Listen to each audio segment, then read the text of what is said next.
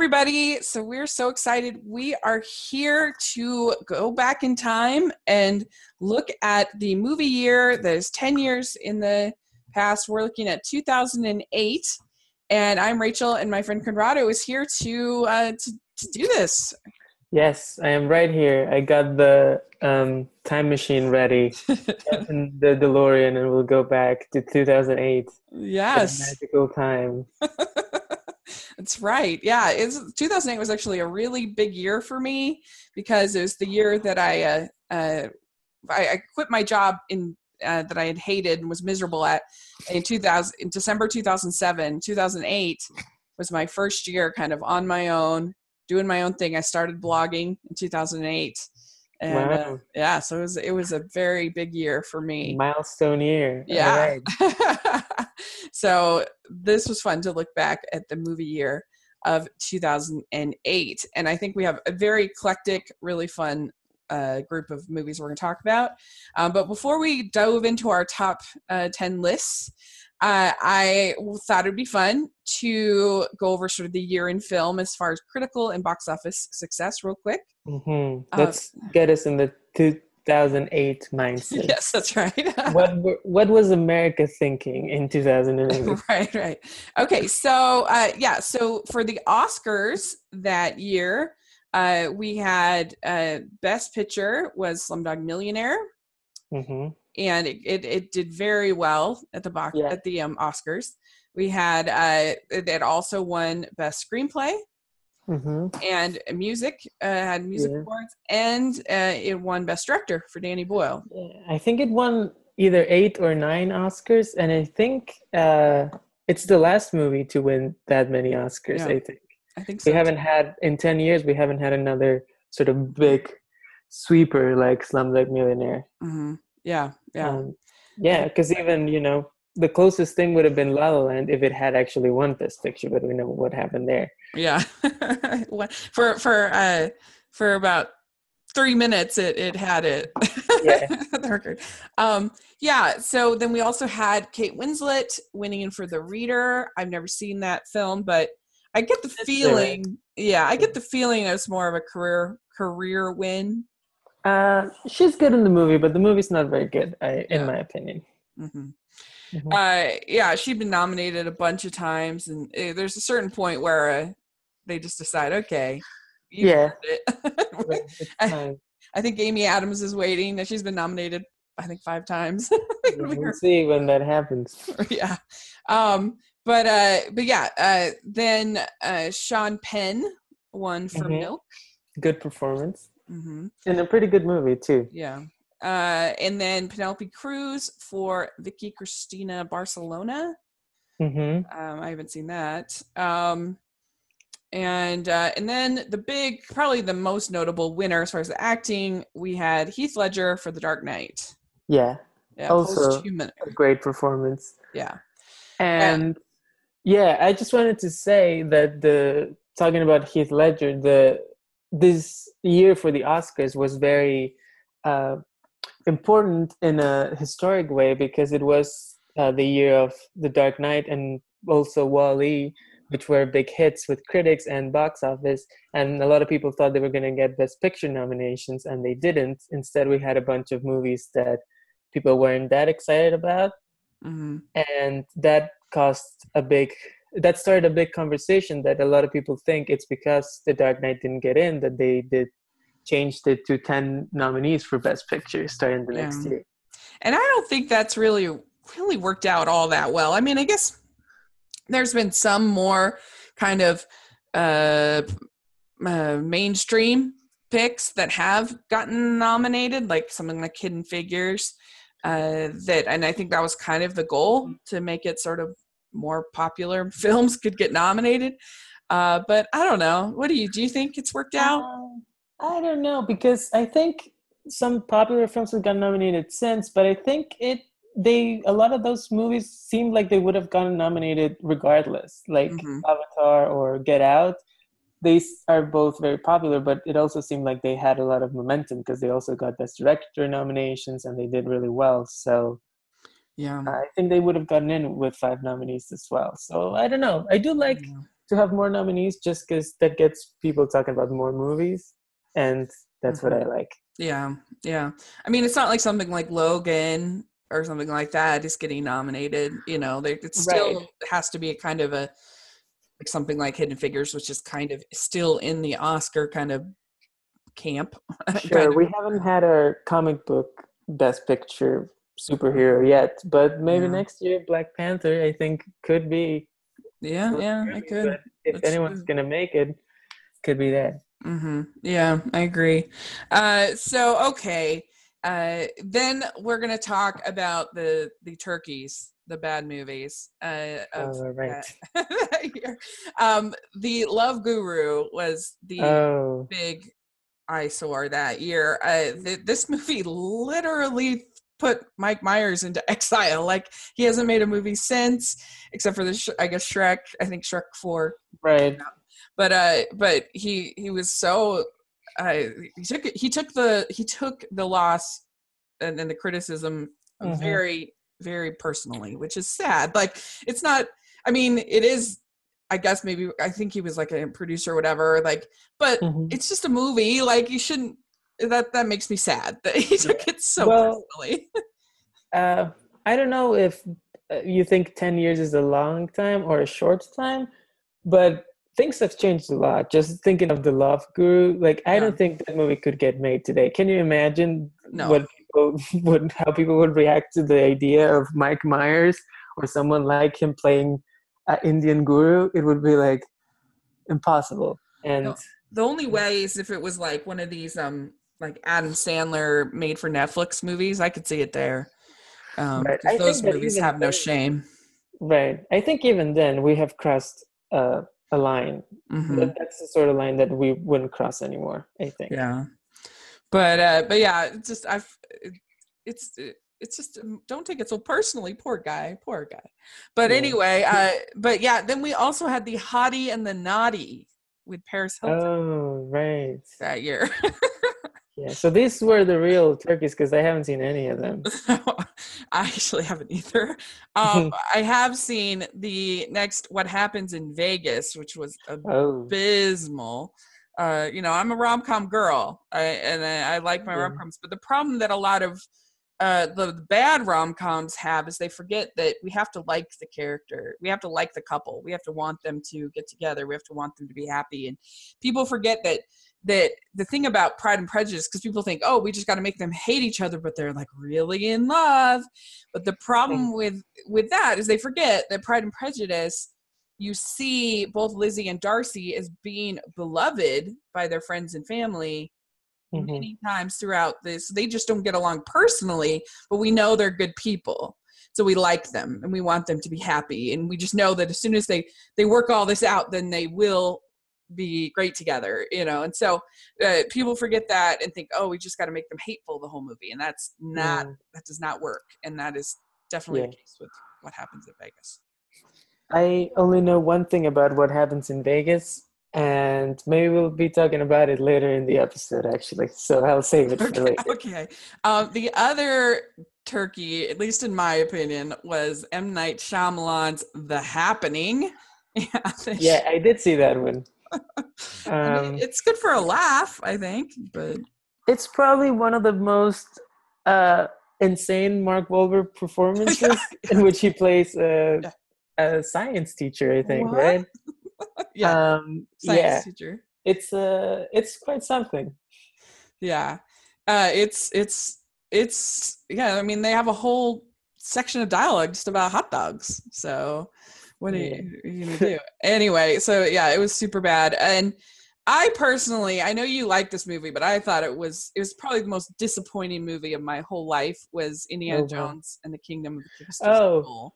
I wouldn't go as far as to say I like that movie, but I think I like some things about it. I was so excited for it, and so there's nothing to sink a movie more than very high expectations, and so that's part of it. I was very excited, and I understand what they were trying to do with like moving it up into a 50s pulp movie as opposed to a 40s pulp movie, but it just didn't work for me. It was just too sloppy, and I don't know. I just didn't like it. I didn't like the nuclear explosion saved by a fridge, and I didn't like the cheesy Russian accents or the terrible CGI monkeys I was just so mad.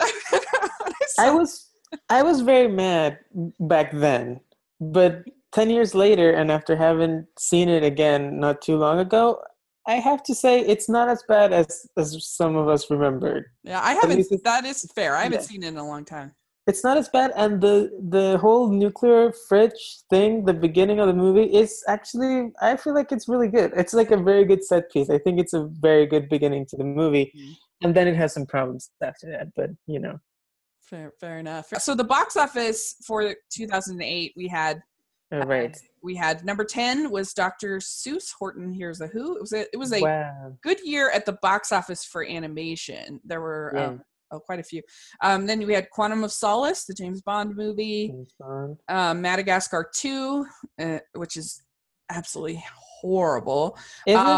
I think I haven't seen. I don't remember anything about it. Almost, I remember thinking it was better than the first one when I first saw it, but that was 10 years ago. I didn't like it at all. It's just not my kind of humor. But anyway, and then Twilight, classic. Yes, Kung Fu Panda, really good movie. And then WALL-E, also a good movie. Yep, Hancock, which surprised me. I didn't realize that was such a big hit. So never seen it, but this is back when Will Smith was a sure thing at the box office. It's actually not that bad. Like it's kind of messy, but it's sort of a creative, different kind of superhero movie. It's the Deadpool of its time, almost. Right? Yeah, I think that's probably fair. Yeah, and then Indiana Jones and Kingdom of Crystal Skull is number 4. Classic. Or number 3. Iron Man is number 2. And The Dark Knight is number 1. So there you go. We're going to talk about Iron Man later, but let's talk about The Dark Knight. It's number 1 at the box office, and this is the elephant in the room. The Dark Knight didn't make either one of our lists, and that would probably be shocking to many listeners or / viewers. Don't turn off the podcast just yet. Yes. And at least for me, I was not trying to just be like a contrarian or be like a hipster. What about for you? How do you feel about The Dark Knight, and why didn't it make your list? I think The Dark Knight's a good movie. The Dark Knight was actually my favorite movie of 2008 back in 2008. But I was, I think, 16 years old at the time, so that makes a lot of sense. It's the sort of movie that a 16-year-old boy would love. But it's actually a pretty good movie. I just have seen more movies since and like other movies better than I like The Dark Knight. I will say the Heath Ledger performance, I still think it's one of the great performances that I have ever seen. He is great. It's hard to believe that someone can take that character, a character with that many quirks, and make it seem, not like he's hamming it up or, killing the scenery the whole time. So I think it's a fantastic performance. And the movie's really good. I just think it's a little too long. I always check out of it towards the end. By the time we get to the 2 boats, I am over the movie. Yeah. Yeah. So when I was a more gentle soul back in 2008. And when I first saw it, it was too scary for me. It was too dark, and I know I just didn't see dark movies really at all. And we'll talk a little more about that too. And so I had kind of a bad feeling. And then when The Dark Knight Rises came out and there was the whole shooting and everything, then I was kind of even more soured about the whole the whole franchise. And so it wasn't until a couple of, and I didn't even watch The Dark Knight Rises until 2015, because I was just like, oh, this violent franchise. Again, it was a different me at that point anyway. And I finally watched it kind of again with a more sort of critical analysis to figure out why everybody loved it so much. And I realized oh yeah, this is a really good movie. But I have to say that sometimes the fandom does, maybe I am a slight bit of a contrarian, because I'm just so tired of people it being it and Empire Strikes Back are the only good movies that anybody ever talks about. You know what I mean? it's the Empire Strikes Back of 2018. It's the Empire, Right. or it's the Dark Knight. I'm like, there are other good movies. Like, I don't know. It's just put on this pedestal that you can't like criticize it. You can't like have any problems with it. And my problem with the movie is that I don't think that that Harvey's transformation is really earned. And that's my biggest problem with it, is that like we never really see him and Rachel together as a couple. We hardly, except for like at a party, we never see them being like intimate or like kissing. She kisses Bruce. And so like to me, the idea that he would give up all his morals because of Rachel, I don't know. It doesn't quite work for me. Um, yeah, I think You that's know, also part of why I kind of check out towards the end. I feel like yeah. the Harvey arc goes by really fast in the last Yeah. part of the movie. Yeah. We kind of rushed by it. Um, Yeah, yeah. which is like a really important thing for the movie. And to be honest, like the other thing for me is that I'm just not that big of a Batman fan. I know it's like sacrilege to say, but I just don't Mhm. quite get the appeal like other people do, because to me, Batman, the villains are always upstage the Batman. Batman. As Yeah. opposed to like some people can hate the Marvel movies, but they're about the heroes. Like the villains usually are pretty lame and it's about the heroes. Right. They have the opposite problem. And I'm a hero person. You will never, ever win me over to a movie by having a great villain. That will never happen.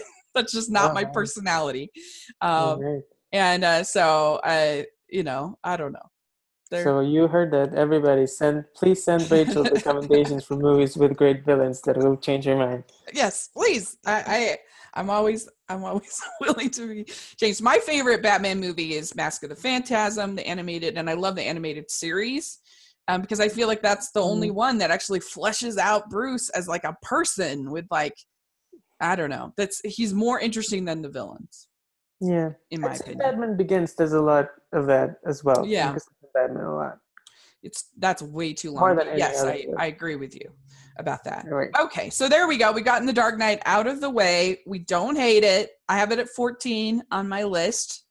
And do you have any other honorable mentions you wanted to mention real quick? I do actually. I had a hard time picking a 10th movie for my list. Okay. And there was a couple that I was floating around for a long time, and three of them specifically that I really said I couldn't put in the list just because it had to be 10. Yeah. So I'll go through them Yeah, really quick. please. The first one is Burn After Reading by the Coen brothers, which is a sort of very dark comedy about sort of a bunch of doofuses who tried to blackmail a sort of CIA operative in Washington. And it's Uh-huh. sort of this comedy about how the intelligence community is completely crazy and doesn't really work the way it's supposed to. So it's really funny, but about a very dark subject, and a subject that was definitely very timely back in 2008.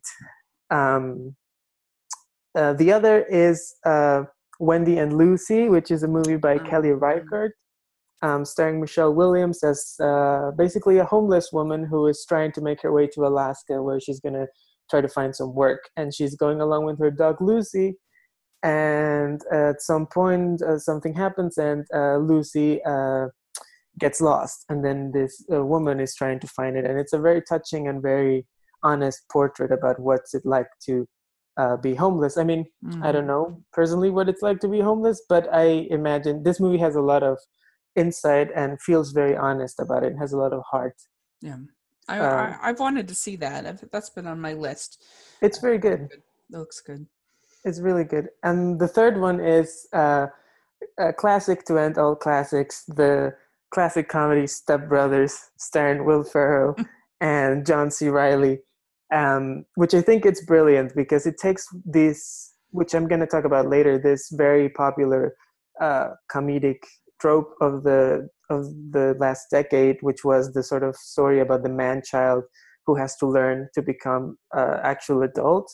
And Yeah. it almost goes extreme with it and presents two people who are not really like immature adults. They're like teenage boys in adult men's bodies, and it's this totally ridiculous, almost absurd comedy in which nothing makes sense. And I think you just have to let go and let the movie take you along. So if you're up for that kind of thing, I think you'd enjoy it. If you're not, if you can't take, movies that are 100% silly, then maybe stay away from this one. But I think it's hilarious, and I think it's a borderline masterpiece. Cool. All right. Yeah, a couple honorable mentions for me. I love documentaries, and I was kind of sad that I couldn't fit a documentary into my list, but I have two that I liked that year a lot. Werner Herzog made Encounters at the End of the World, about this expedition to Antarctica. What am I saying? Oh. Yeah, Antarctica. And these penguins, and they're really cute. It's just really fun. I haven't seen it, but I do love Werner Herzog. So the best. And then Man on Wire is great. It won the Oscar that year. It's about Philippe Petit and his walk across the Twin Towers in 1974. And it's so much better than the Zemeckis movie. The Walk. Yeah, that's right. That's remake with Joseph Gordon-Levitt. Yeah. And then another obscure movie that I don't think gets enough love is called Phoebe in Wonderland. It doesn't 100% work, but I really related to it at the time because it's about this young girl, Elle Fanning. It was I think her first role. She's great, and she's has obsessive compulsive disorder, and her mom is this writer and is writing and she's in this play of Alice in Wonderland, and so some of her, you see little delusions, I guess, that she has where she's envisioning the characters from Alice in Wonderland, and she doesn't actually go into Wonderland, but it's really, I thought, a very moving depiction of, and very loving depiction of mental illness. It's not cloying at all, and I really related to it at the time because my sister had horrible OCD in episode, I guess, where she was just washing her hands a million times a day, and it was just this really stressful thing for our family, and so it was a very meaningful movie to me at that time. But anyway, so that one's worth, I think, checking out. I also love The Secret Life of Bees. It has pretty much the whole cast is women of color, and I love the book, and I think they did a pretty good job of telling the story. That was directed by Gina Prince Bythewood, who I haven't seen that one, but I've seen what's it called, Love and Basketball, and then she did Beyond the Lights a couple years ago. Oh yeah. Pretty good movies. Yeah, those are good. I also have a guilty pleasure spot in my heart for Mamma Mia. I know it's not a great movie, but I think it's kind of fun. So Mamma Mia, it's an insane movie. I watched it not too long ago. It's crazy. I think everyone should rewatch Mamma Mia and just consider how much money this movie made and how sort of ridiculous and almost campy, but in a very safe way. It's an interesting movie. Yeah, I mean, I like the musical on Broadway, and I like ABBA, and I don't know. It's just a guilty pleasure for me. It's got tons of vacation porn and ridiculousness, and so anyway, there you go. So that's 2008 for you. So all right, let's get started with our list. So let's go. Yeah.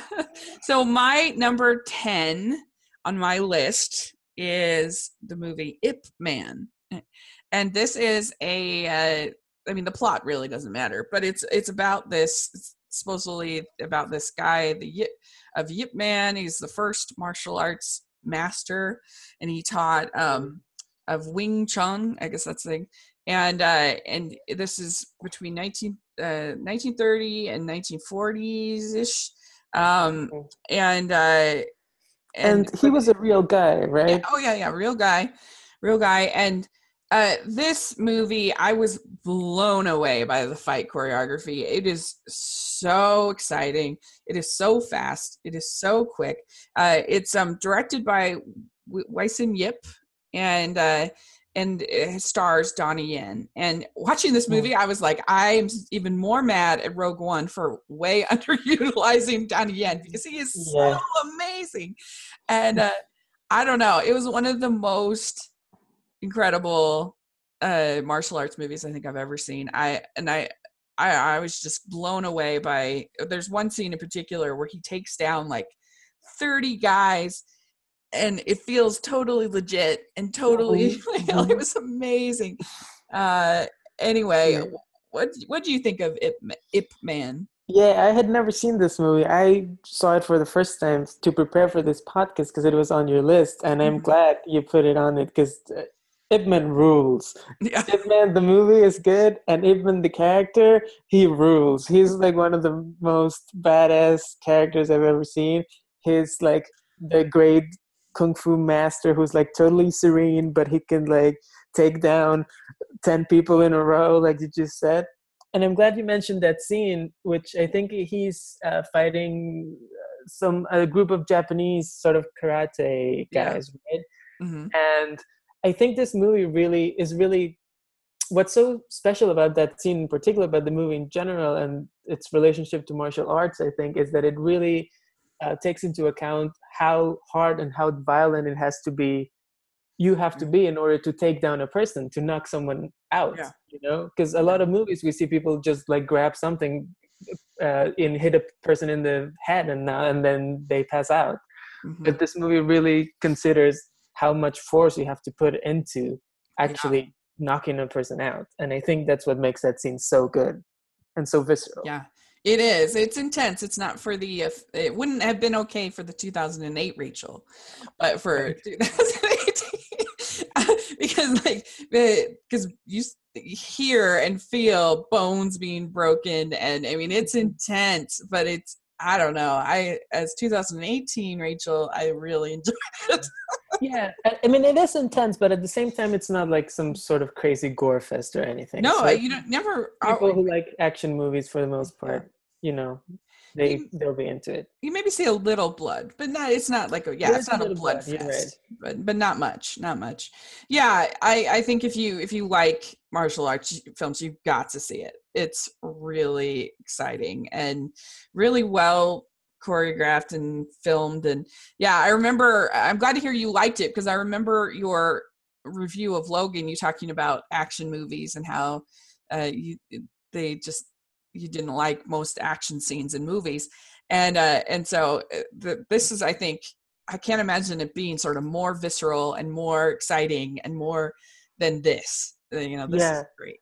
Well, yeah, just to touch on the action movie thing, I think it's what you have to keep in mind about that is that this Ip Man movie comes from a different country. And I think the problem with action movies for me is with the current sort of blockbuster American movies, in which I think a lot of the action is not really fully taken into account as an artistic part of the movie. I know a lot of the big movies just, get previs artists to think about what the action sequences are going to be way before they start and way before the director comes on board. So everything is thought in advance, and it's not really an integral part of the movie, which I think it's kind of crazy, because action movies are about the action. Right. Yeah. Interesting. All right. What do you have as number? Oh, and this had 84% on Rotten Tomatoes. There's only one of our movies out of the 20 that wasn't fresh. That we'll talk about. I think I have an idea which one it could be. Yeah. And so there's two of ours that are close, but two others, one of mine, one of yours, that are close. But yeah, so everything else is except for one is fresh. So anyway, so what's your number 10?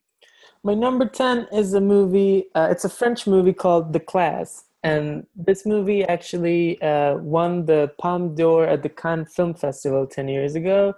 And it was nominated for foreign language film. It is a movie, basically it follows a year in a high school class in France. Sort of an inner city high school, I think. And the story of the movie is basically, it is based on a book by a guy with the name Francois Begadeau. I think it's how you pronounce it. I'm sorry if you're French and you're listening. But this guy was an actual teacher, and he wrote this nonfiction book about his experience being a teacher in France.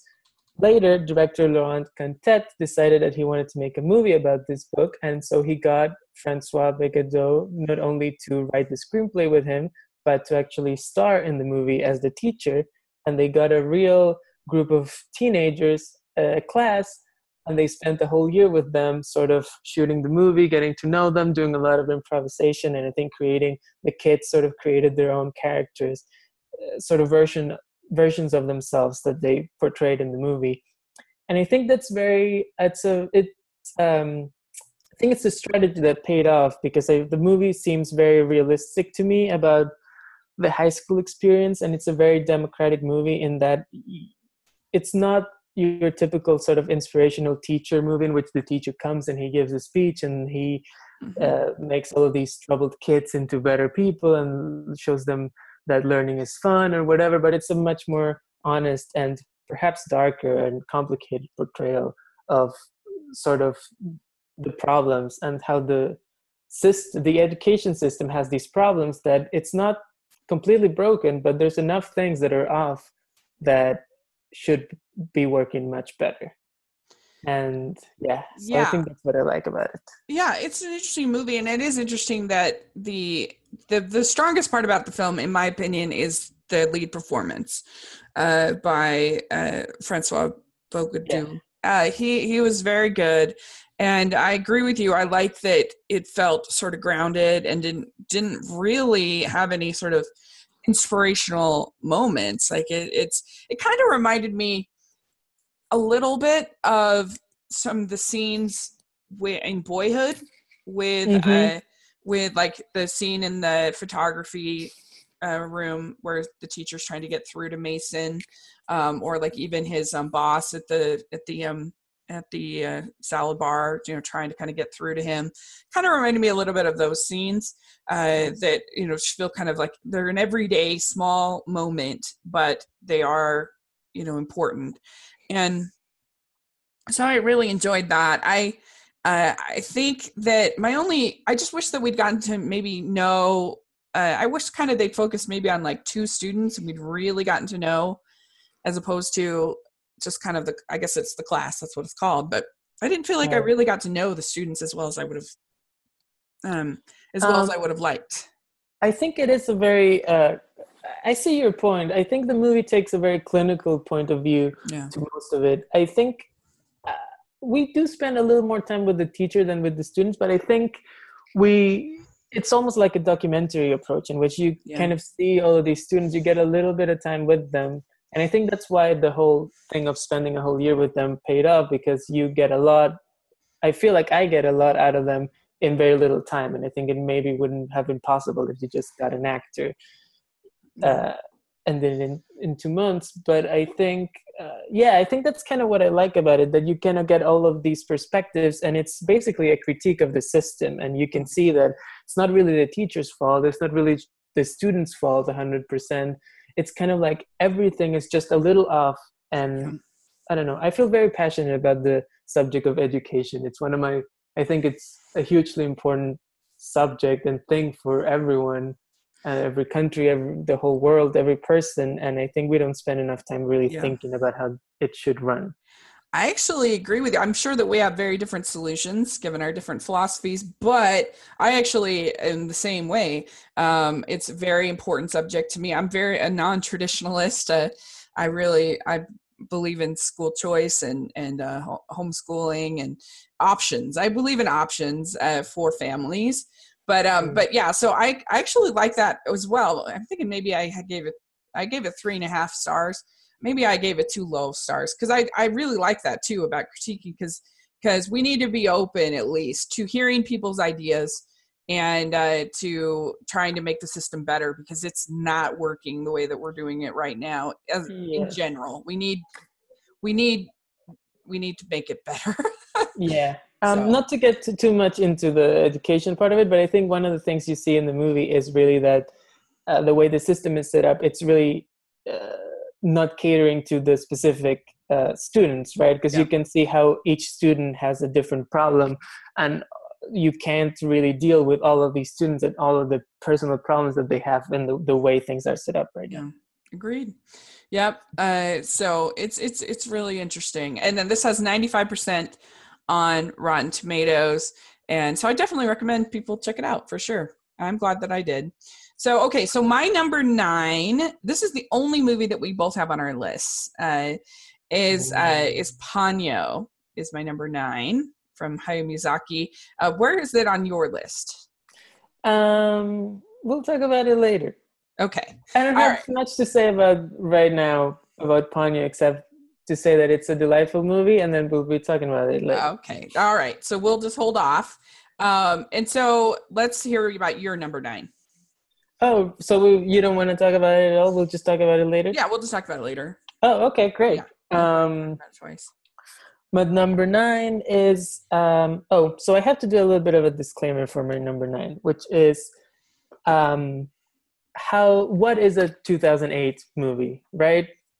Is there the movies that played in the US in 2008 can get complicated because the release schedule, some movies don't really ever get released in the US. So I decided to go with the year in which they first premiered, basically anywhere.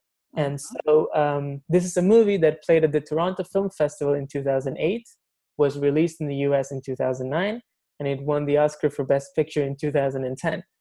And that is, of course, Catherine Bigelow's The Hurt Locker, which is, right. So a lot of people will think of it as a 2009 movie, but for my criteria, it counts as 2008. And so I put it on the list because I think it's a great movie.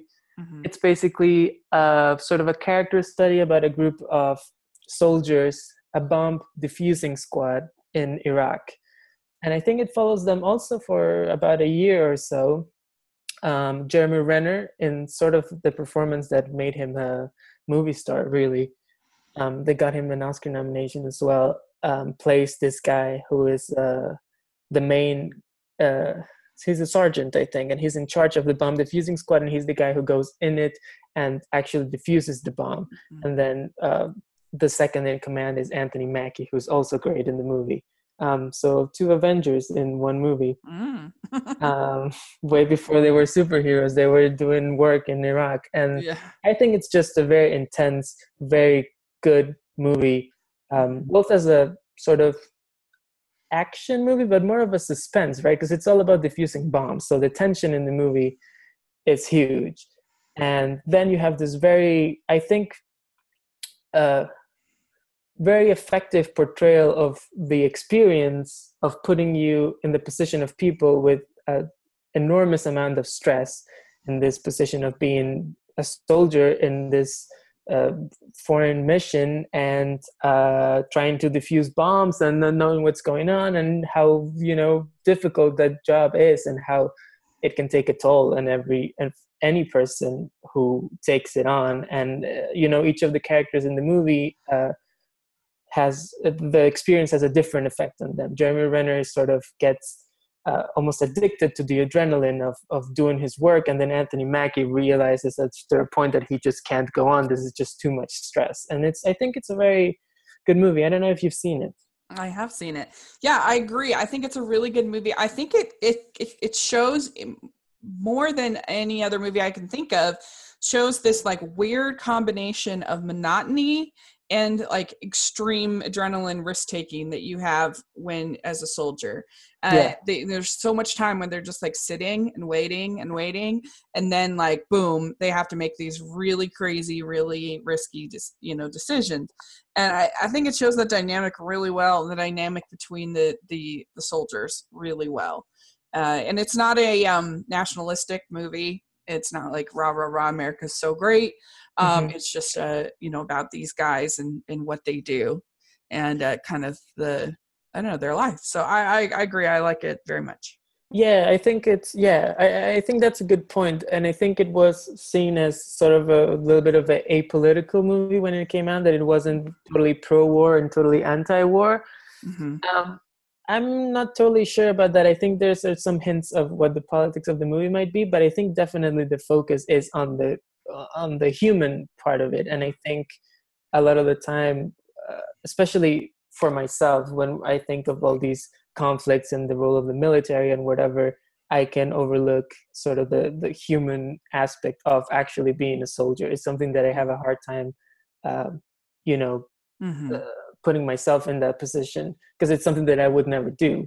Just personally, I don't think I have what it takes to be a soldier, so I don't even think about it. So I think this movie does a lot for me to Mm-hmm. really, make me think of what that situation would be like. Yeah, it does, definitely. So that has a 97% on Rotten Tomatoes. Oh, all right. So speaking of Avengers, my number 8 is Iron Man, and I this is one of my favorite.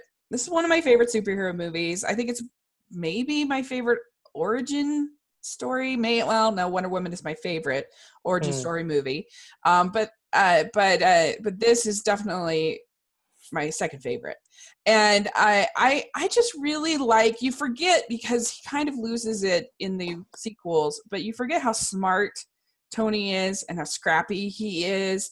And I think it's interesting. You take this mogul who isn't thinking about the effects of his decisions, and make him a prisoner, basically, and make him have to realize, they've got Stark Industries on these, these these bombs and stuff, and that the terrorists have, and he has to kind of realize that he not only has to stop doing what he's doing, selling these weapons, but he needs to actively do something to stop evil and stop bad things from happening. And so it's I think it's actually an interesting movie. It's a super fun movie, in my opinion. They had Terrence Howard as Rhodey at this time, which he was fine. Jeff Bridges is a Marvel villain in a suit, but he was fine, in my opinion. And I don't know, I just think it's like what I like as far as superhero movies. And yeah, there you go. Yeah, watching this movie again, it's kind of crazy to think where the Marvel universe has gone. Like, this feels so, small. It feels so much like a movie in compare, Mm-hmm. It's weird. Like, I feel like the Marvel movies now almost don't feel like movies anymore to me. Like, I just saw Infinity War, and it was almost like, I don't know if I can even think of this as a movie. It's just something else. It's like an episode in a TV show, kind of. It's not even that. It almost feels like something new. I have to think about that more, like what it actually feels like. But it feels like something different. Yeah. Something that is not what I grew up with watching, which was movies. And Iron Man, because it was the first and was so long ago, and they didn't know that they were going to go in this huge direction just yet, does feel like a movie. And it's kind of weird to see it now and think of where everything has gone.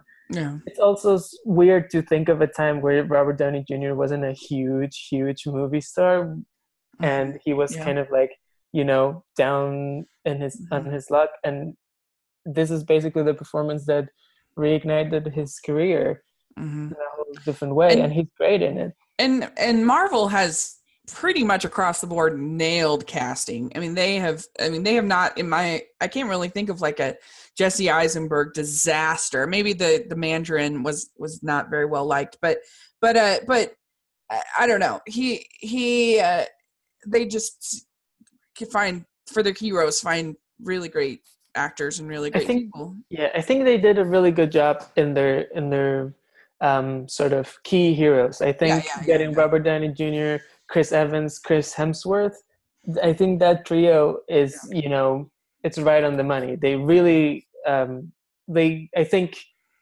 they nailed a lot of their success with that trio of casting. 94% on Rotten Tomatoes. And Jon Favreau, I think that he has a talent for making fun, enjoyable blockbusters. I mean, a lot of people don't like Iron Man 2, but I think it's watchable. I don't think it's as bad as people say. But for the most part, I think he makes pretty fun films. So he did a good job here. Yeah, I think he has a knack for lightness and, keeping things going, keeping things fresh. That's number 8. My number 8 is a movie called The Headless Woman. Mm-hmm. It is an Argentinian film directed by Lucrecia Martel, and I probably not a household name Mm-hmm. in most places, but I am here to tell all of you that Lucrecia Martel is one of the very best directors I think working right now. Mm-hmm. Um, I love her work. She's got a movie actually coming out. I know it's already playing in New York and LA. I don't know if it's made its way across the US just yet, but it's called Zama, and it's my favorite movie of Mm. 2018 so far. Mm. But also, it's a difficult movie to get into for someone who's not used to, who's not a super art film type of person. And The Headless Woman is also like that. Mm. It's a story basically of a woman who thinks she might have run someone over on the road, and she kind of loses her mind trying to figure out if it actually happened. And the interesting thing is that everyone around her tells her that no, it was just a dog, you didn't run over a person, don't worry about it, just keep living your life. And sort of the guilt um, sort of is driving her insane. She can't handle it. And the most interesting thing is that Lucrecia Martel decides to really put us in her position. And the filmmaking is very disorienting. It's hard to tell what's going on. You take a while until you actually realize what exactly has happened. And the sound design and the editing, everything is uh, very well used to put us in that situation and really tell the story from the point of view of a woman who is very uh, it's basically shocked by what has happened, and it's Mm. dealing with the trauma and the uncertainty of what's going on. Yeah, I agree. I watched a bunch of your picks yesterday, and I think this was my favorite of the ones that I watched yesterday. It's a really tight little thriller. It's the kind of movie that Hollywood would completely ruin and make really lame. And it was really tight and the great lead performance and very well made. I completely agree with everything you said. The sound design was especially a standout to me, and I know that might sound weird, but like it was just everything. You felt everything. You felt everything she was feeling. You felt like the sound when she hit that whatever it was that she hit, Mm-hmm. and I don't know. I thought it was very well done, and it wasn't too long. It didn't get boring. It just kept Mm-hmm. going. It was good. Very good. I'm glad to hear you liked it because it's I think it's the sort of movie that not everyone is going to be into just because it's such art film in the way it's been made. Yeah, And yeah. it's not easily accessible, but like you say, it is at the end of the day a little bit of a thriller of what Mm. happened, and it's Mm. you can find a way into it. And I Yeah. hope people give it a chance. I definitely hope people catch up with Martel's work. Zama is Yeah. also kind of a difficult movie to get into, but I gotta tell you, if you like the sound design in this movie, wait until you see Zama. It's even better. Was And was that released? Did you see that at a festival, or was that released? yeah, I saw it last year at the New York Film Festival, and I think Okay. it just got released sometime in April in New York, so it Mm, might be making its way across the US now. cool. I definitely have Yeah. to check that out. The Headless Woman had a 74% on Rotten Tomatoes. Hmm. But yeah, I really did enjoy it. It's a nice little thriller, and it was just different, something new, and I enjoyed it. Okay, so my number 7 is the movie Gran Torino. And this movie, I have a weakness for movies about grumpy old men that get like kind of reformed. My favorite movie in the whole world is Up.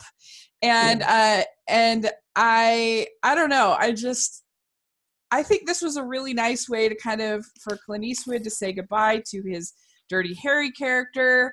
I think it's really funny, like when he's like, "Get off my lawn," and like, and I just think it's has sweet moments between him and his neighbors, the Hmong teenager that he kind of reluctantly agrees to sort of help, and the more that he gets to know this these neighbors, the more he sort of uh, lightens up and becomes a nicer person. He doesn't like completely change, but he changes, I feel like, in a believable way, a little bit. And I guess because I have two grandpas. Everyone has two grandpas, but I have that were very influential in my life. One was a grumpy old man who didn't really reform. He stayed a grumpy old man, and one was just the sweetest, most wonderful person.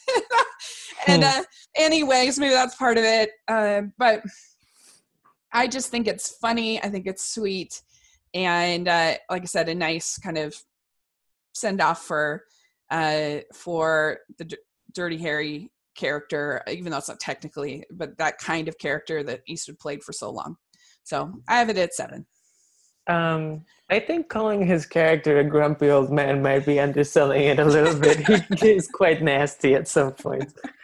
I think we have a situation here in which I just, what we are just reacting to a movie in completely different ways. In which everything that you find endearing, it comes off as, it rubs me the wrong way somehow. Mm-hmm. It makes me think of how we divided on, what's it called, Hacksaw Ridge. Yeah. Where, everything that was moving to you or visceral, like all the action sequences that were so extreme, I kind of found almost funny, it was just so much that I couldn't really take it seriously. I find a little bit of that in Gran Torino. I think it lays it on a little too thick for me, and I can't really get into it. Which is a shame, because I am not usually into Clint Eastwood, especially his most recent movies, but I do really love Unforgiven, which is kind of his sort of old man regrets version of his Western character, Good, the Bad, and Red. So he's sort of this old, so Gran Torino is basically a version kind of like the Unforgiven for Dirty Harry. So I was hoping that I would get into it just the way I did with Unforgiven, but I just think that movie works much better for me. The redemption arc and the sort of the way it goes about it and deals with the toll of violence, I think is, I don't know, I think it might just be more elegant, more my speed. I don't know, maybe, doesn't click for me. Understandable. I but we're like, everybody likes, different movies, and that's what makes this all fun. So yeah, it works for me, but I understand. So what do you have at number 7? Well, talking about grumpy old people, my number 7, not grumpy at all, but definitely old and lovely, is Agnes Varda in The Beaches of Agnes. So basically, Agnes Varda is sort of this legendary film director, French film director. Last year, she won an honorary Oscar for her career, and she was also nominated documentary for Faces Places, which was one of my favorite movies of last year. Should have won. Should have definitely won. It's a delightful movie, and The Beaches of Agnes is another delightful movie because it has Agnes Varda at the center of it, and she is the most delightful person in the world. And then basically this movie is sort of a documentary memoir in which she goes through her life and recounts sort of her childhood and her work. Basically, she just goes through her life, remembering and thinking back on it, and like a memoir. And basically, well, first of all, the thing about Agnes Varda is that she just has the way of doing things that I think is completely disarming, and things that would come off as either hokey or pretentious with other people, she just finds the right mix between silliness and loftiness that I think just works so well for me. I don't know if you agree with that. Yeah. Oh, yeah. I love Agnes Varda. I was unfamiliar with her until seeing Faces Places, and I had no idea that she was married to Jacques Demy until I saw this movie, and that was really cool because I love Jacques Demy, and The Umbrellas of Cherbourg is one of my favorite movies. And I just thought I just think she's the best. She's the coolest person. Like somebody asked me who from a movie would I want to have a conversation with, and I should have picked her because she would be. I picked Julia Child, which was a good one. Not a bad choice, though. Yeah, but I think that and Yoda. Those are my two picks. But I think Agnes Varda would be a great pick. Also, she just seems like the nicest, coolest, loveliest person. I mean, the only reason I would give Phases, Places, and Edge over this movie is that I think the art I personally liked the art better in Phases, Places. But both are great, and this is great. Yeah. I think one of the interesting things about this movie in particular is that she makes all these pieces of art that are meant to recreate her moments in her life.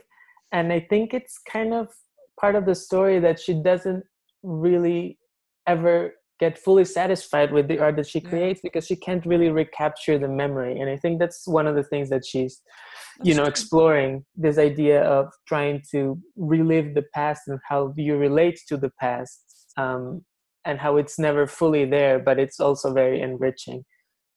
It's also because she goes through her whole life and talks about everything that she's done in her work. It's a great way of getting an overview of her career and then going back and seeing the movies that you find most interesting that she's done, or her the work that stands out to you. So I'd recommend everyone to check it out. You'll get her personality, and then you'll get an overview of her work and see if you're interested in digging into it. Yeah, and also Jacques Demay's work as well really kind of basically gets profiled too, which absolutely. I actually got the Criterion of his movies, Criterion Collection set, but I've only seen 2, so there's more. I've got like 4 or 5 more movies to dive into, and I'm really excited because he was amazing. So yeah, definitely check out this one. This one's, although just a warning, some of the art scenes do have a lot of nudity, so just she's a feminist from the 70s, so be prepared. For my 2008 Rachel listeners, maybe not. Okay, so my next pick for number 7 is The Duchess, and this movie, I love costume dramas. I love period pieces. I'm like a huge Anglophile. I love things about Britain and England and whatever. And I think, so this movie is about Georgiana, Duchess of Devonshire, and her interesting, she was a ancestor to Princess Diana, and her kind of interesting political and personal life. And Keira Knightley is great as always in these kind of roles, and it's beautifully mounted, beautiful costumes. It won, I think, the Oscar for costumes, if I'm not mistaken. And it has a great cast: Ray Fiennes, Charlotte Rampling, Dominic Cooper, Haley Atwell, and a lot of people actually, though, the criticism I've seen for this movie is that is about some of the casting with Dominic Cooper and Ray Fiennes. But for me, I kind of like the fact that they didn't go with, like, I don't know, a classically handsome movie star kind of leading men.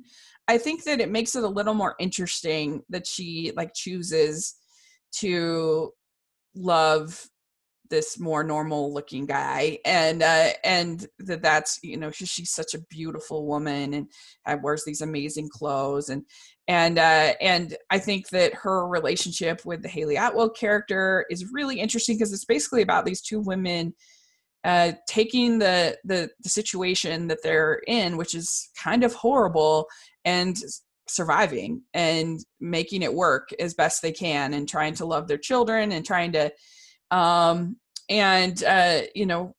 Ray Fiennes is a villain basically in it, but you can kind of see where he's coming from a little bit, at least I think.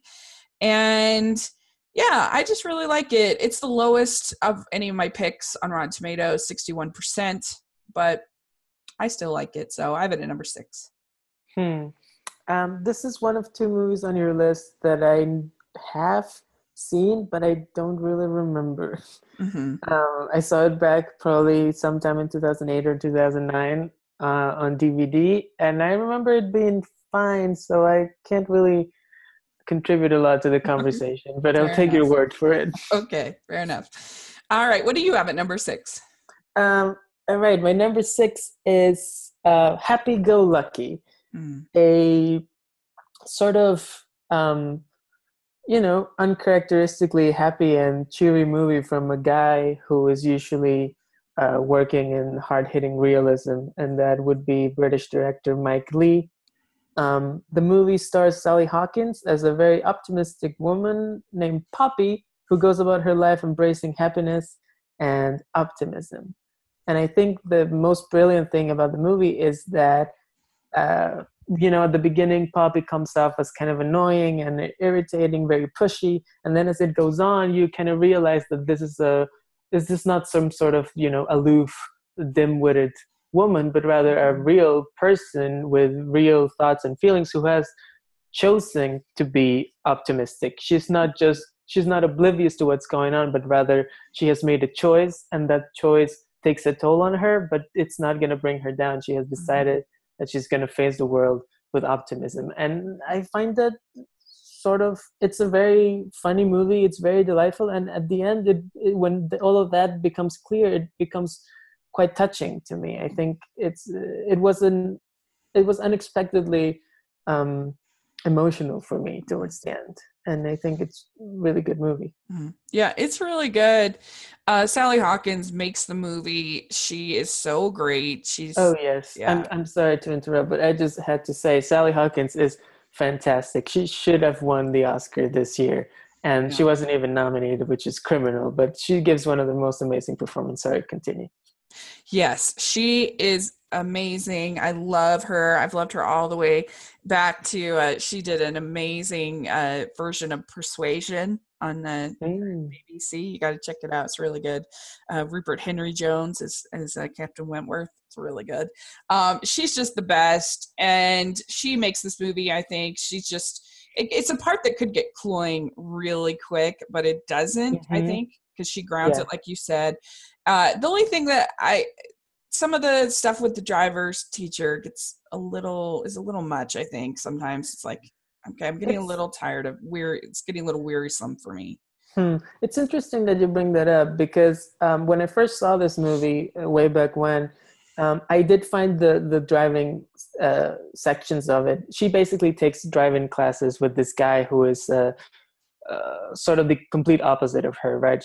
He's a complete pessimist and he hates the world and is over everything. And these are very extreme comedic scenes. I thought they were too much, like you were saying back when I first saw them.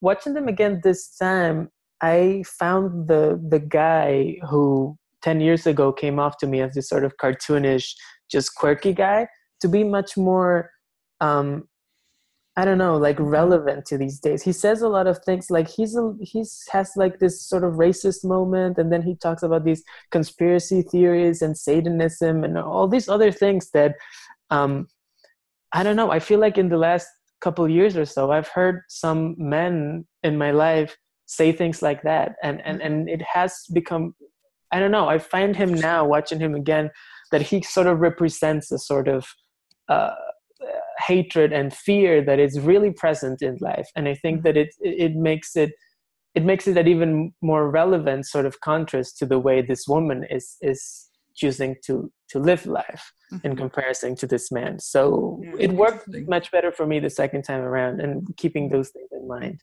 Yeah, interesting. Yeah, it worked. It was just a little.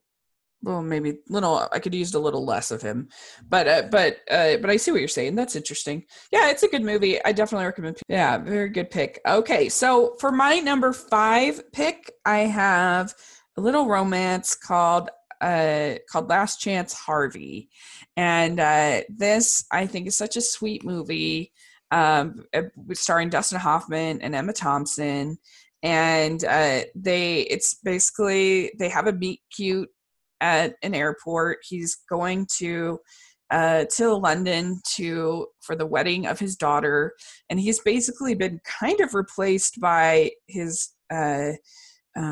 ex-wife's husband in his daughter's eyes. He's kind of just being invited as a formality. And so there's a lot of, and he's just basically kind of lost his job. And so there's a lot of like wounded feeling between the Dustin Hoffman character, I think. And the Emma Thompson character, she's working at the airport, not in like a great meaningful job. She's trying to take care of her mother. And you just get the feeling that for both these characters, life has not turned out the way that they wanted it to. And I feel like it's so unusual to have a movie, a romance between a more mature couple, to have a meet cute like this, you know, where the like two characters who have history, who have, and I totally bought it, and I really like the dialogue.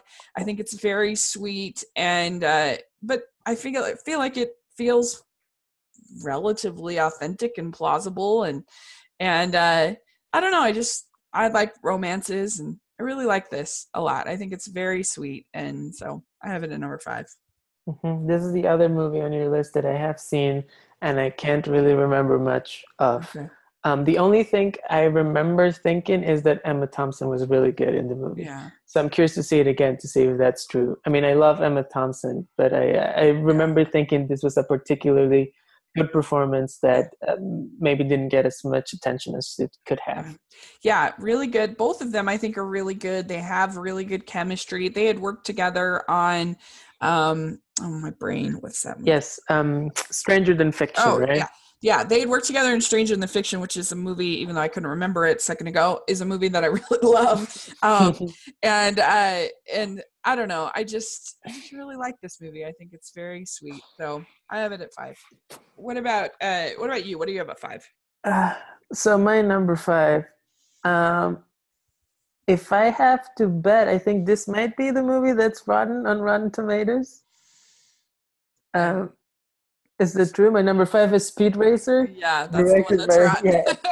Yeah. So my number 5 is Speed Racer, based on the 1960s television cartoon Speed Racer, which is about a race car driver called Speed Racer, who he's just the very best at what he does. He's the best driver around. And, you know, he's caught in this very, very melodramatic plot in which he might sign with the big business, or is he going to stay true to his family and his little small, family-owned label? And then he realizes, he uncovers this conspiracy about racing and whatever. So it's this sort of boilerplate melodramatic plot.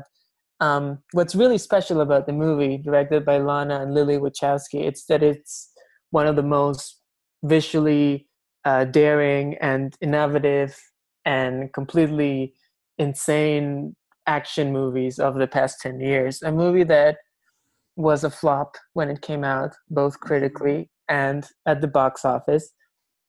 It not only did it not open at number 1, it opened at number 3 behind Iron Man and What Happens in Vegas, which we were just talking about. So that's the only thing I know about What Happens in Vegas, is that it did better than Speed Racer.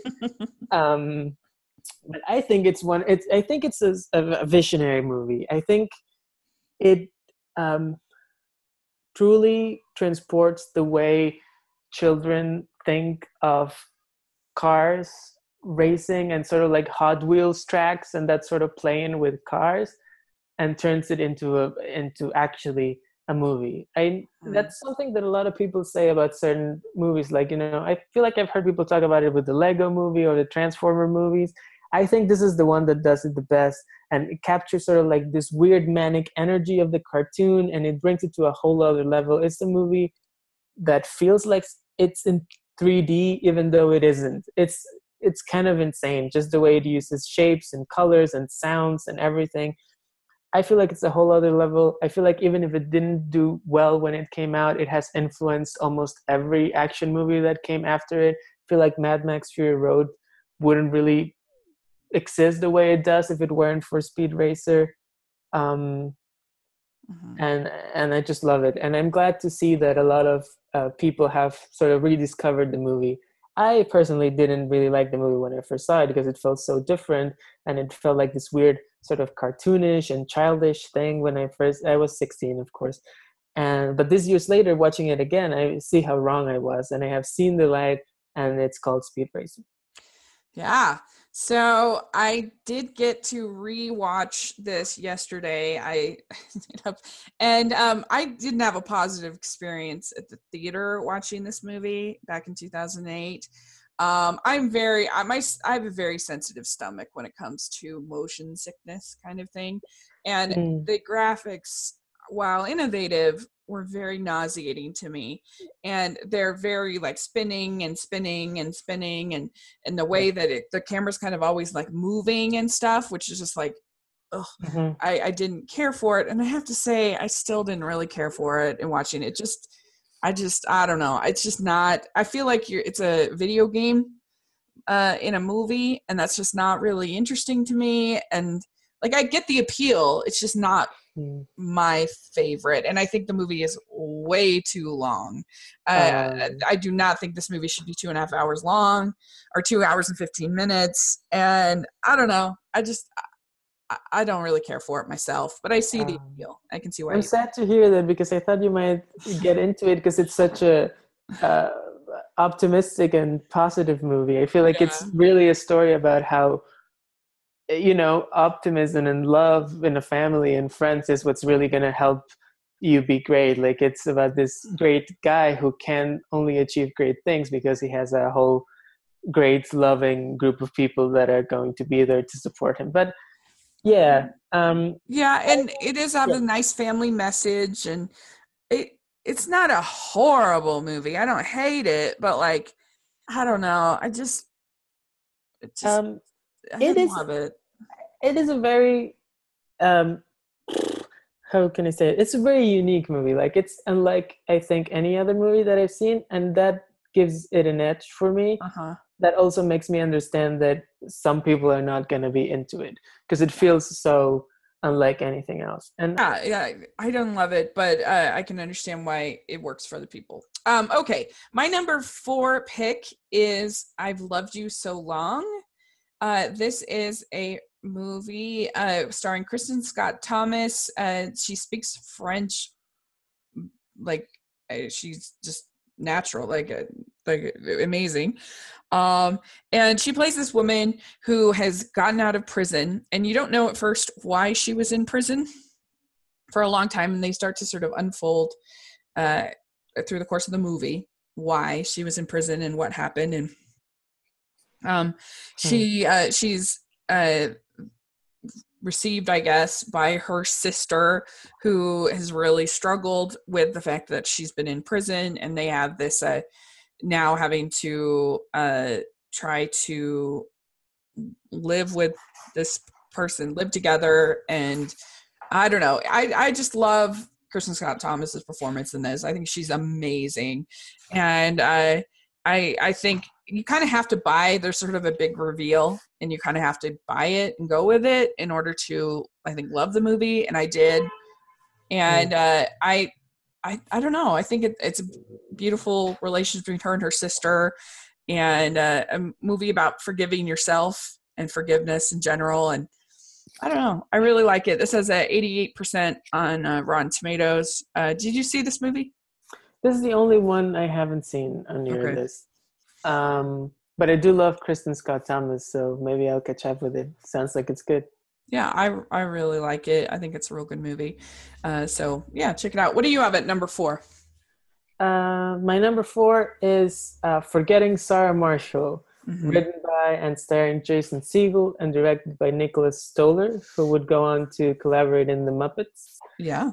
And Forgetting Sarah Marshall, it's just one of my favorite movies. I loved it when I saw it for the first time in 2008, and I love it even more 10 years later. Cool. What do you like about it? I think it stands out as one of the best comedies of the last decade or so, because, going back to the trope that I was talking about before of the man-child protagonist who has to learn to grow up and whatever, I think this really sort of subverts that by making the lead guy a very sensitive and very vulnerable person. and so what he has to learn is not really so much to grow up. I don't know. I think it's really a movie about finding the strength in vulnerability, and realizing that, you know, being open and being vulnerable is what makes this guy um, valuable as a person, and worthy. So he basically plays, Jason Segel plays this guy who's is a composer, and he works for a TV show, which is kind of like a CBS procedural, and it stars an actress named Sarah Marshall, who's played by Kristen Bell, and she's Peter's girlfriend. And then in the very first scene, or one of the first scenes in the movie, she breaks up with him. And then he goes into this funk, and in order to get out of it, he decides to take a vacation in Hawaii. And then it turns out that Sarah Marshall and her new boyfriend, who is this rock star played by Russell Brand, are also in Hawaii at the same time. So he kind of goes into a bit of a crisis. But I think it's sort of the setup that makes me think of movies like, you know, Eat, Pray, Love, or How Stella Got Her Groove Back, which usually have female protagonists, but you have a male protagonist at the center. And I think that shifts things, and it makes it, you know, I think it balances the whole raunchy sort of gross out comedy bits of it, and makes it really work as much as a crass comedy as it works as a romantic comedy for me. Cool. And it's hilarious. I mean, let's cut to the chase. The real reason why I like the movie is because it makes me laugh so much. Yeah. I haven't seen this one, but I do love Jason Segel. I was huge until I was a huge How I Met Your Mother fan. I hated the finale, but I loved his character on that show, and it sounds like they may have tapped into maybe that a little bit of a Marshall. Definitely sweet. Marshall was such a sweet and superstitious and fun guy, and so that I can see. And Nicholas Stoller, he's really sort of become. It's funny because this movie, the reason why I haven't seen it is because of the nudity, but he's now become kind of Mr. Animation, oh really? Yeah, doing Storks, and he's writing directing I think he's directing or writing the upcoming Smallfoot movie. Yeah. So anyway, he's done a number of animated films. So and I've enjoyed them. So yeah, it's interesting. So that's cool that you have comedy as your number 4. He also, I'm just checking out his IMDb. He also wrote Captain Underpants, which you liked so much, and he's gonna write the Dora the Explorer movie. So there you go. Yeah. I really did like Captain Underpants. It was very funny. So the next one on my list is definitely an obscure one. It's called Still Walking, and this there's director Hirokazu Korida, who I think deserves more. I mean, his films always have, this actually is 100% on Rotten Tomatoes. Most of his films have close to 100%, if not more. So he's very well loved by critics, but I feel like he should get more love even than he gets, because his movies are so lovely and so wonderful. And he's kind of, the only way I can think that people might relate to it to describe is sort of the Richard Linklater of Japan, in the way that, like, his movies aren't as machismo as Richard Linklater's movies, but in the sense of sort of following characters around and listening to them talk. And this is not going to be for everybody. Some people are going to think this is very boring, but in this movie, you have this family who their son died in trying to save the life of another boy, and they just left this wound in the family that they've really never recovered from, and they're all getting together and sort of to a memorial of this son, and it's really just them kind of being together. And like, the father is very judgmental and very harsh on the other children. The other children have their own sort of demons that they talk about and deal with in their marriages and in their life. And the mother's lovely character. I I just love it. And I love, he has such humanity for his characters, and you feel a sense that he really loves his characters in his movies. And I just loved watching this family. I come from a big family, and I really related to this movie because I don't know, I feel like I've had been parts of these kinds of sort of awkward weekends in my family where, I don't know, you're trying your best to love each other, and you're trying to be supportive, but there's just all of this baggage, for lack of a better word. I don't know. What did you think of this? I really like this movie. Yeah. It's really good. The only reason it's not in my honorable mentions is because I knew it was going to be on your list and we were going to be talking about it later. Yeah. But I think it's a really good movie. I agree with you. I think Koreeda is a great director. I get the feeling that maybe the reason why he's not celebrated as often is because his movies are so, like you say, low key, or can't think of the word right now, but they feel very small, even though the emotions and what they're trying to say is so big. This movie makes me think of a kind of movie, I compare it to a kind of movie that I hate, which is sort of the Dead Poets Society, or Zorba the Greek type of movie, which is all about like live your life and seize the day and that sort of thing, which always comes off as kind of phony to me. But this movie, because it's so, honest about what life is like, which presents life in such a sort of normal way and such a relatable way, it actually by the end gives me that feeling of, yes, we should like be living moment by moment, like we should appreciate that we're here and that sort of thing. And I think that's just lovely. I agree with you that the cast is great. I agree with you that the mother character is great. I think the actress name is Kirin Kiki, and I think she gives an incredible performance as this sort of mom who, like moms do, she can kind of get away with saying a lot of things that other people wouldn't get away with, and she kind of, is very loving, but also uses that sort of power to make certain things known and to get away with certain things that other people couldn't. And I think it's very honest about the family dynamics, and I really like it. Yeah, it really is. And I think if you're open to slice of life movies that don't have like a ton of plot, then I think that you will find something to relate to, some character, some person in this family. Like I can't imagine anybody not relating to at least one of the characters. I feel like are very, I related to all of them in one way or another, but it's very emotionally true. Mm-hmm. So yeah, I love it. Great pick.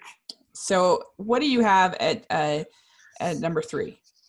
So my next movie is a number 3, not just because it's my third favorite movie of 2008, and not just because it's great, but also because I think I feel like it makes a very nice pairing with Forgetting Sarah Marshall.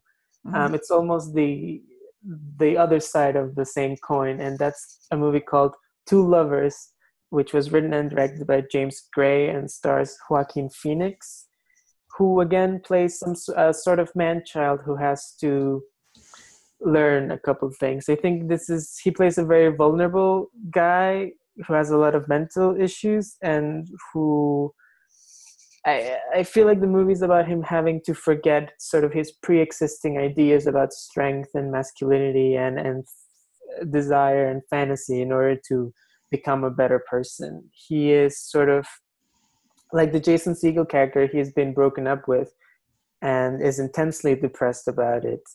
Actually, the movie opens with a suicide attempt on his part. And then, so he's a truly depressed man, and he tries to get out of his depression and is presented with the possibility of 2 relationships with 2 different women. One is this sort of nice Jewish girl who's introduced to him by his parents, played by Vanessa Shaw, who's great in the movie. And then he has this neighbor who is not Jewish and is played by Gwyneth Paltrow.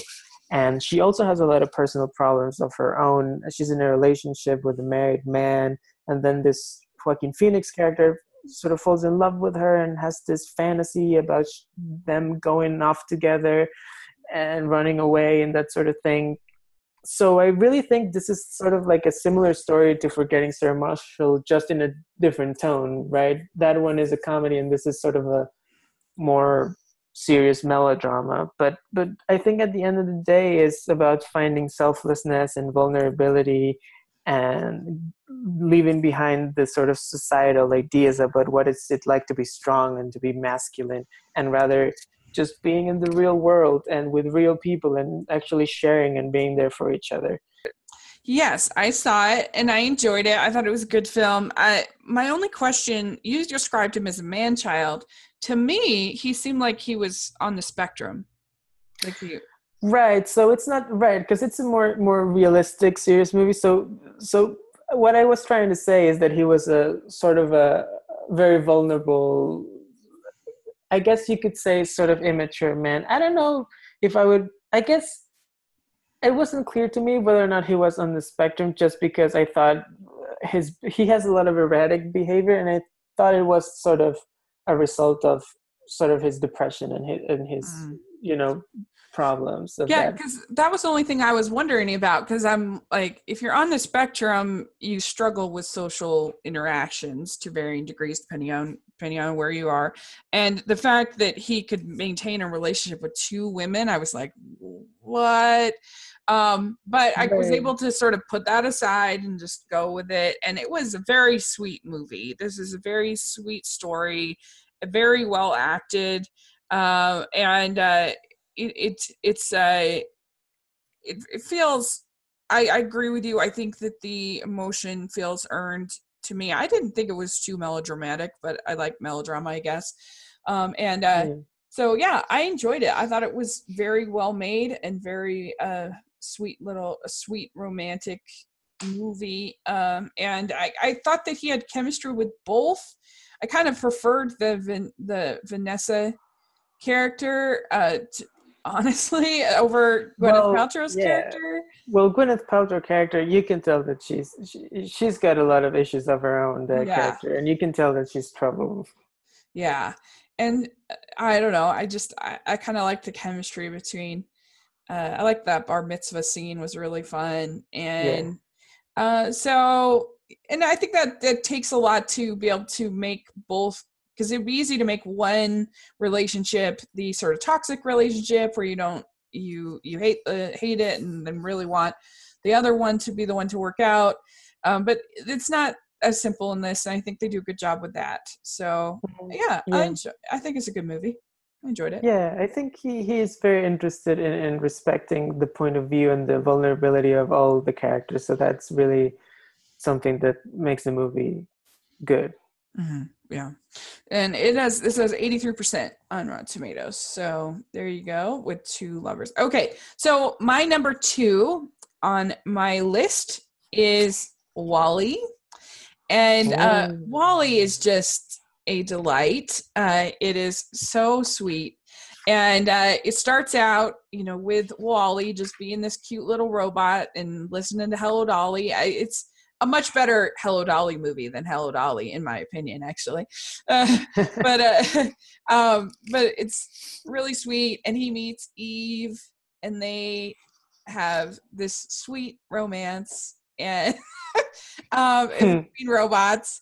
And a lot of people, it does take a turn once they get to the ship, but I actually Hmm. really love what happens on the ship, because you have this captain who they've been living this way that they were sort of taught to live on this ship, and Hmm. when they bring the plant back, it opens this sort of portal or whatever, I don't know what you want to call it, but anyway, and he sees like what human life could really be like, and he gets this image, and he sees people dancing, and he sees people whatever, and he gets this whole new sort of realization of like what it means to be human and how they are not living like a full life. And I think that's so moving and lovely, and there's so many gorgeous scenes. I think that Wall-E may be the most beautiful CG animated film ever made. It's definitely in the running for sure. It just the scene where they're dancing in space is so beautiful, and I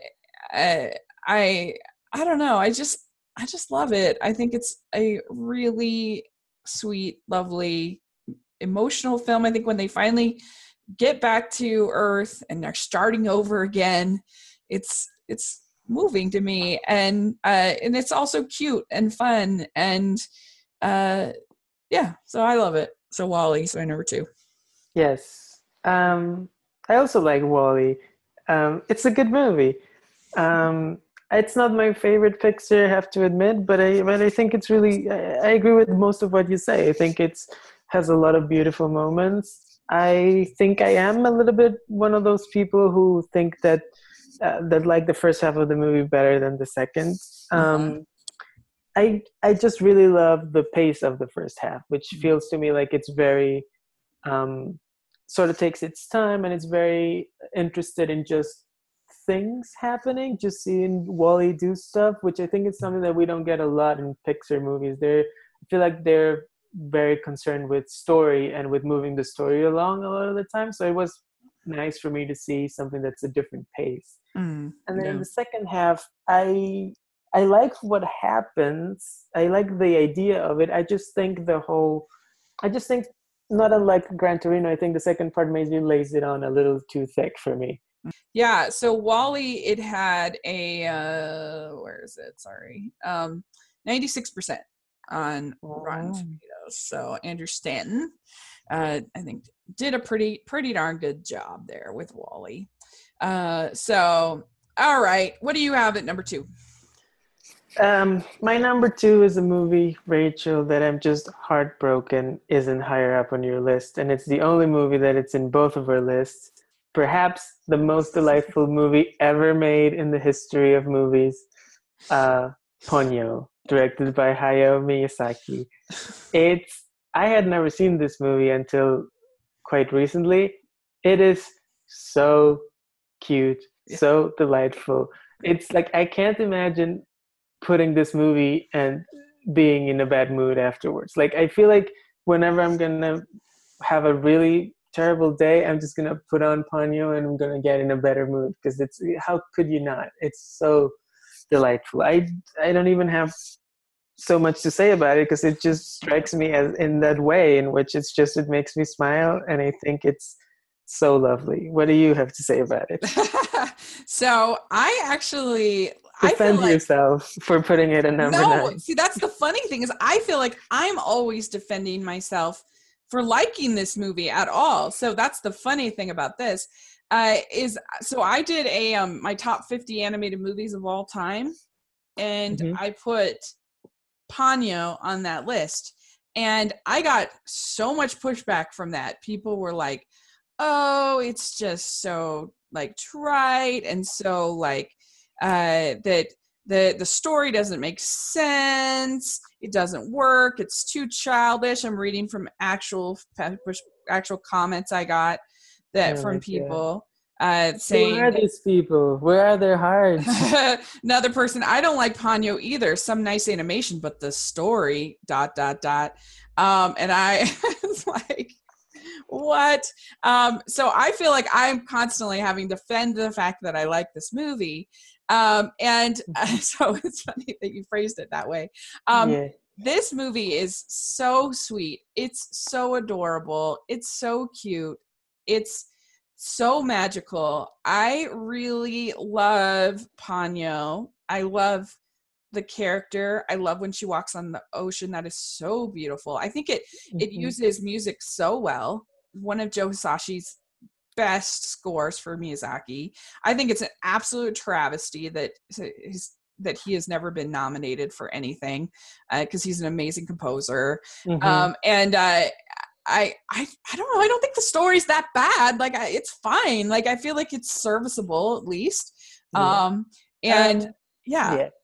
want to get on my high horse right now. Let me just get my story, because I'm gonna impart some knowledge on these people who are making these comments. People, story is not the only thing that's important in movies. Movies are not just about the plot. Movies are about the experience of watching them, of being delighted by Right. this little fish girl who turns into this weird creature and then into a human and then back into a fish. And it's called Ponyo. And it's the most delightful character you've ever met. Yeah. Sometimes things are beautiful just for the sake of being beautiful.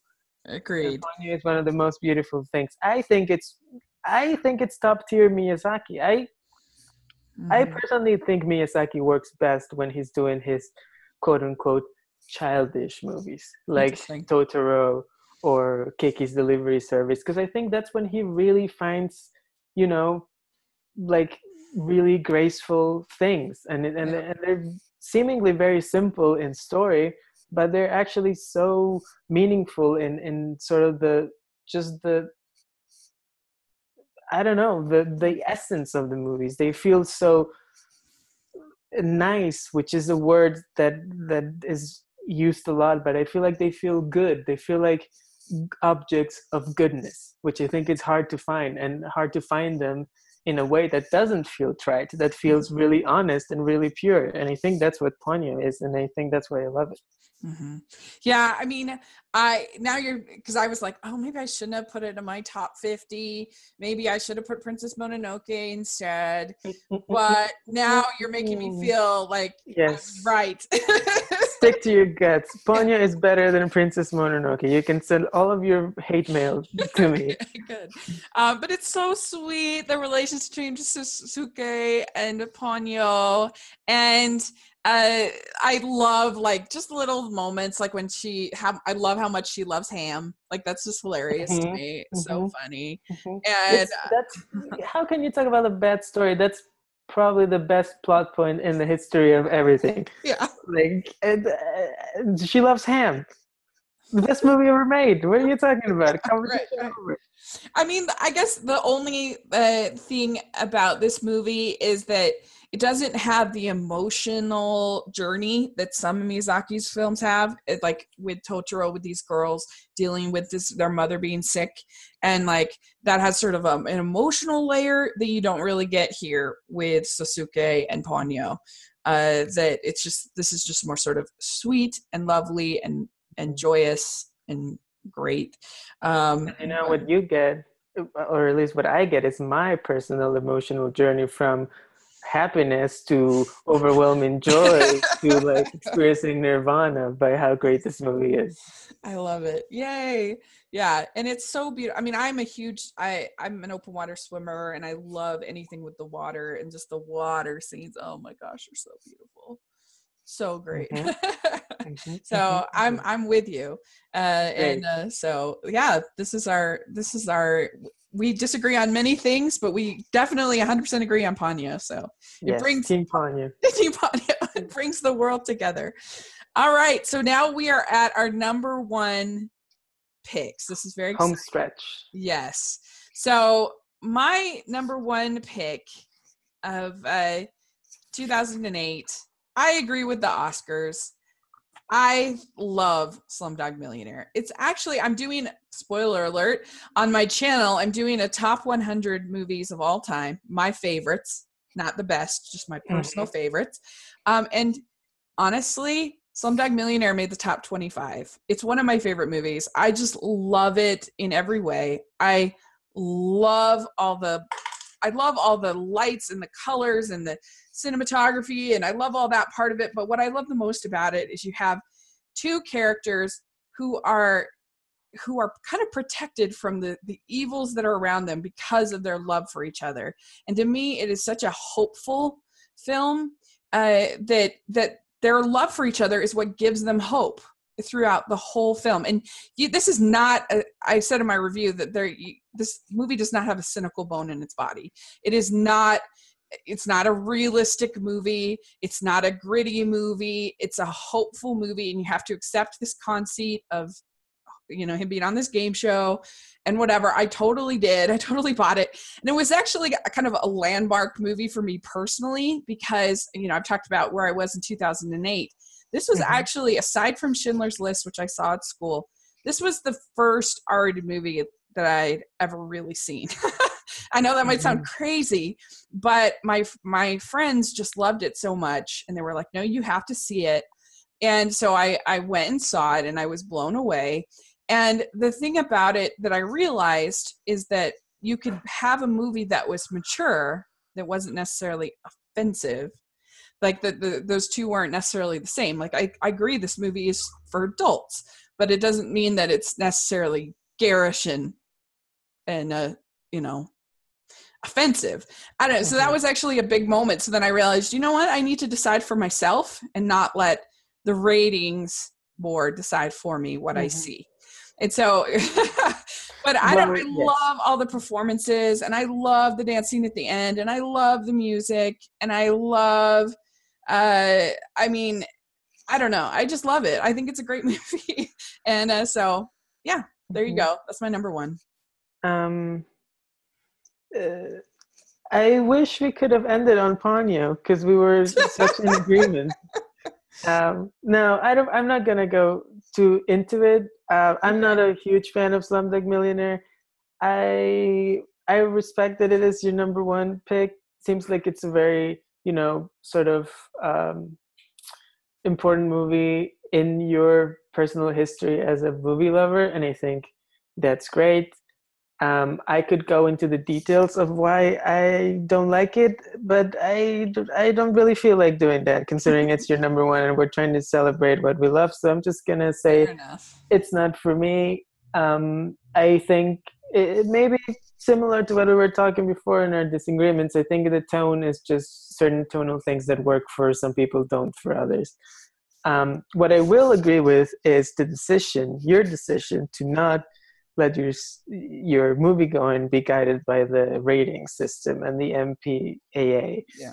And I think anyone, because that organization is a little whack, and I think anyone who is interested in movies and in watching good movies should really not be guided by the rating system's sort of arbitrary rules, really, about what is and isn't appropriate, and rather listen to people who they trust, who see movies, like maybe listen to you or to other critics or overall movie people, maybe a relative that they know that loves to go to the movies can tell them what the content is, because it goes both ways. There's a lot of things that are rated R that are more appropriate and that are not morally reprehensible or anything like that. And there are other things that are rated PG or PG-13 that I sometimes feel a little, I have questions about. So I think it's something that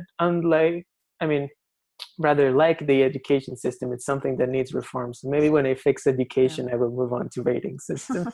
I actually started to research it and learn some of the things are so ridiculous. Like it makes no difference whether a couple, it's just an example, whether a couple is married or in a committed relationship, or like, is it like a one night stand, which come on, that's got to make some difference in like, in the sensuality, like in the, it's just got to make a difference. And that, but like, there's ridiculous rules about like where the sheet can be on a character, like ridiculous. There's like ridiculous rules about blood, which to me, I just think is ridiculous. Like that is the thing that drives me crazy. Because a movie like Ip Man, with just a couple scenes, like a little bit of blood, might get an R, and then movies in which people are machined down by the thousands, if there's no blood, you get the PG-13.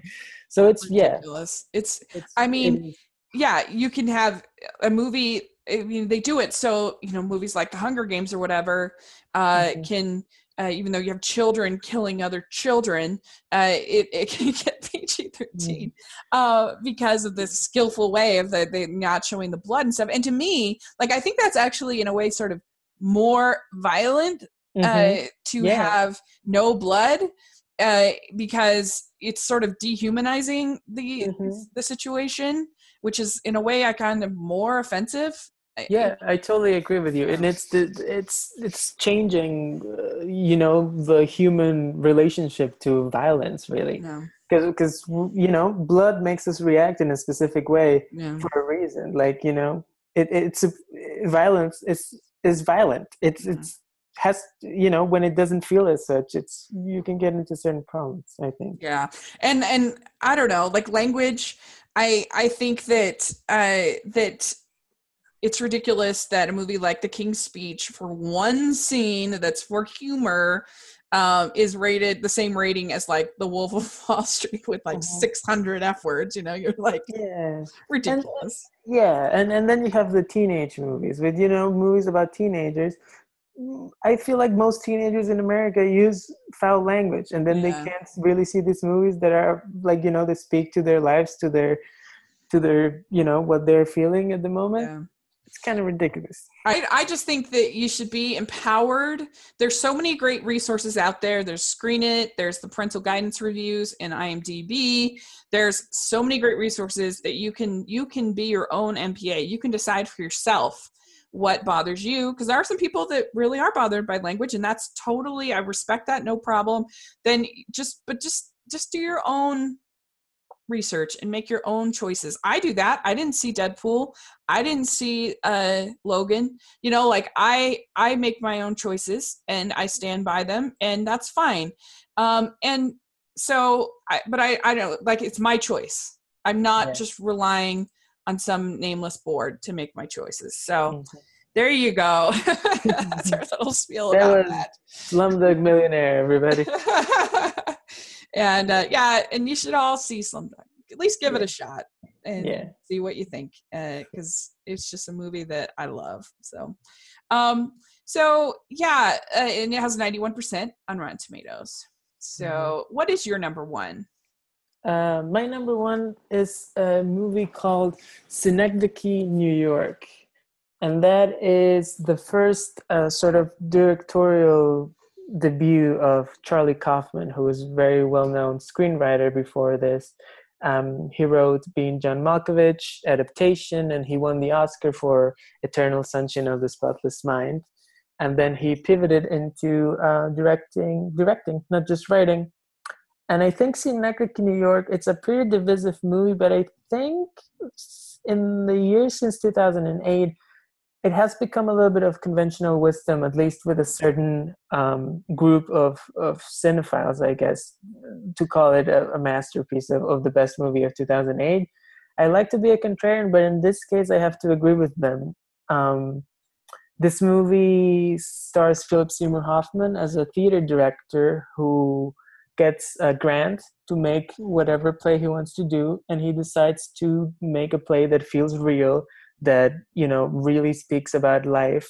And so he decides to recreate life as closely as possible. And so that means that there's an actor who's going to play him and his wife, and then that's not real enough. So then suddenly there's an actor who's playing him as an actor, and then there's an actor who's playing him as a director, directing that actor like he's doing in real life. And so things start to spiraling in that way, and the play starts to become bigger and bigger, and then suddenly he's like recreating the whole world in miniature in order to capture reality, and things get really surreal and existential from there because it's a Charlie Kaufman screenplay.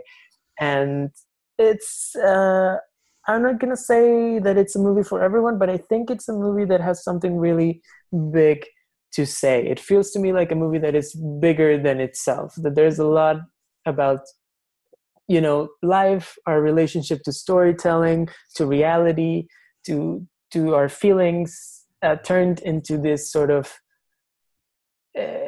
it's interesting because it's a movie about trying to recreate reality that is not very realistic. It has a lot of surreal elements to it, and it doesn't really feel like real life. So I know it strikes me as a one-of-a-kind movie, and a movie that I feel like I have to see it 1,000 more times before I can really start to unpack it. And that's a thing that I love about certain movies, that you can just keep thinking about them and not trying to solve them, but trying to understand them and trying to really listen to what they have to say. And sometimes it's, you know, it requires more than one listen.